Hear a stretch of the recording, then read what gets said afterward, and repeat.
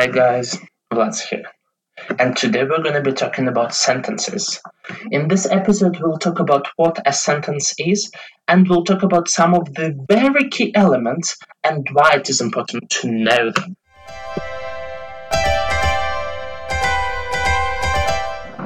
So, a sentence, as you all might know, is something that starts with a capital letter and ends in a full stop, question mark, ellipsis, or exclamation mark.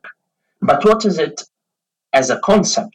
As a concept, a sentence is something that conveys a set and a complete element of meaning.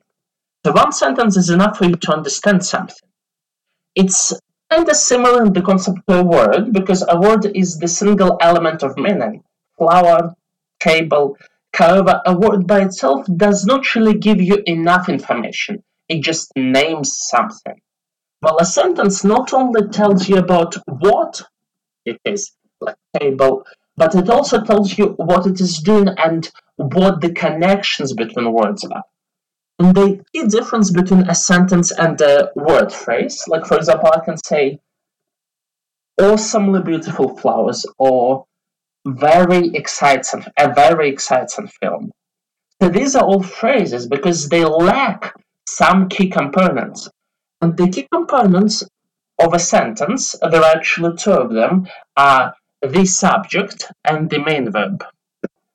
And the fancy term for the main verb is predicate.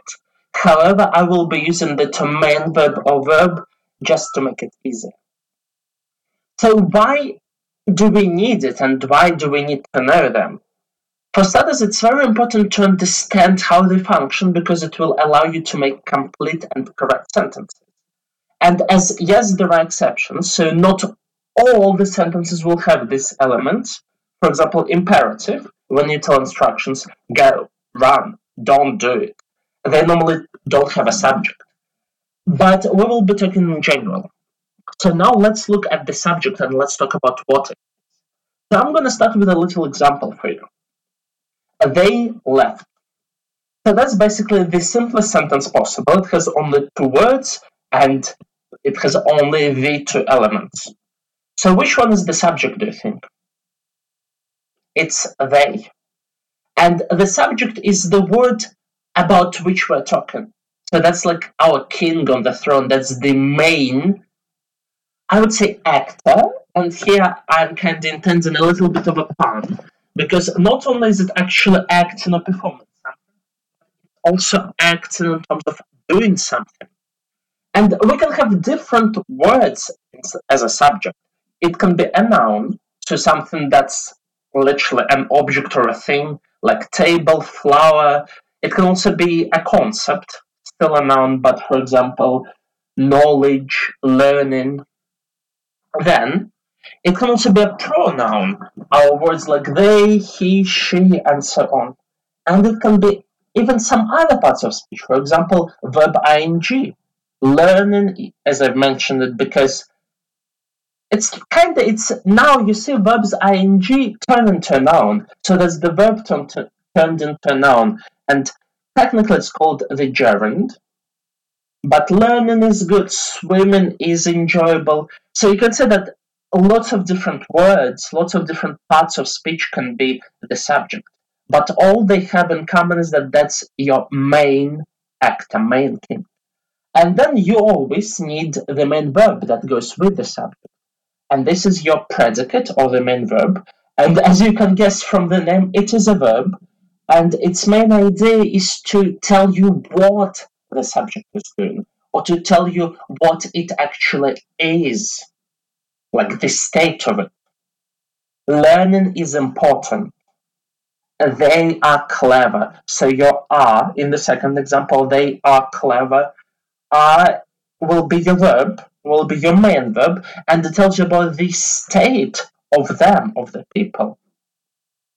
So now let's talk about why we need to know that. So I will tell you two main reasons that I think are very important, especially for people who are a bit more on the beginner side. The first and the main reason, from the point of purely learning grammar, is that both subject and the main verb need to agree.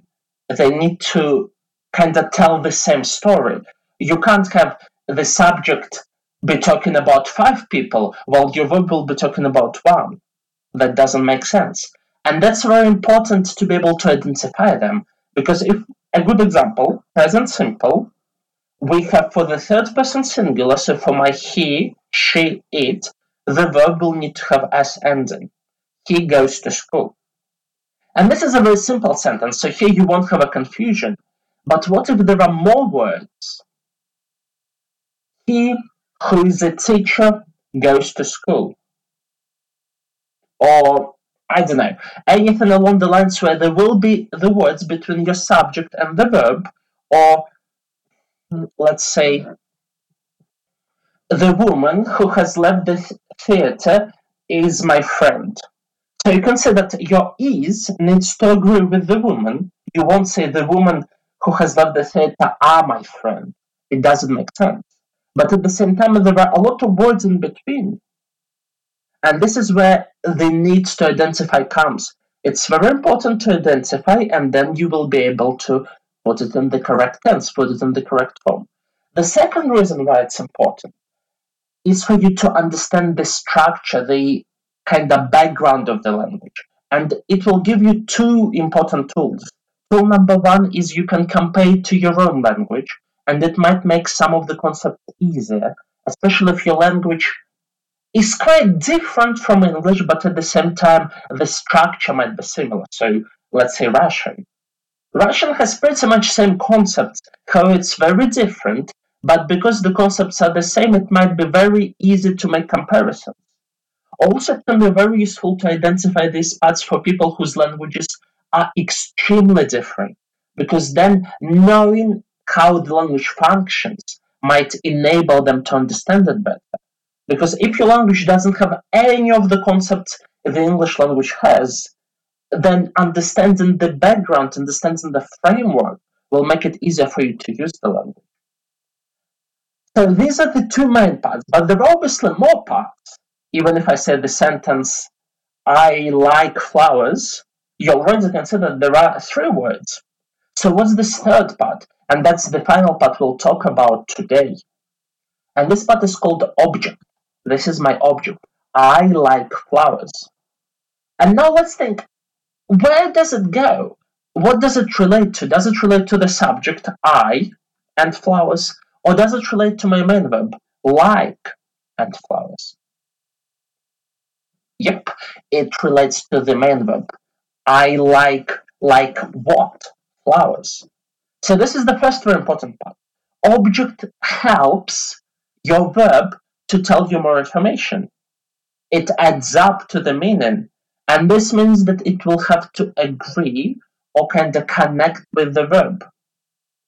Also, it's very important to understand it because it will give you the idea of what form to use and where it should be.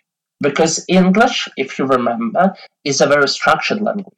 And you can't put, in my native language in Russian, I will be able to put my object anywhere, to be fair. Well, here it has to go after the verb. You can't say, I flowers like.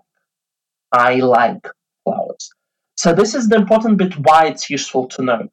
The other important bit why it's useful to note is because there are very specific rules when we talk about verb agreements. Some verbs require objects and all the form structures to look in a particular way. A good example can be what we call complex object. He, make me do something. She makes me go. I will use the Bayern principle. I will drop my to. And I don't say she makes him goes. No, she makes him go. So this is again, we're again talking about agreement. You might not know these rules yet. However, the whole point is that it tells us what form it needs to take and where it needs to go. And this is what's important. So now let's do a few quick examples so you can try to identify the parts yourself. I go to school. So where's my subject? I is my subject, yep. What about my main verb? Yep, that's go. And the object? To school. Awesome. Now let's do one more. Americans eat fast food. Again, a very simple sentence. So my subject is Americans. What about my verb? Main verb? Eat. And what about the object? Fast food. Yep. So this was very quick introduction. Watch out for the next episode where we will talk about all other elements of a sentence and how they affect us and why it's important to know them, as well as look for more examples. That was Vlad, and see you soon.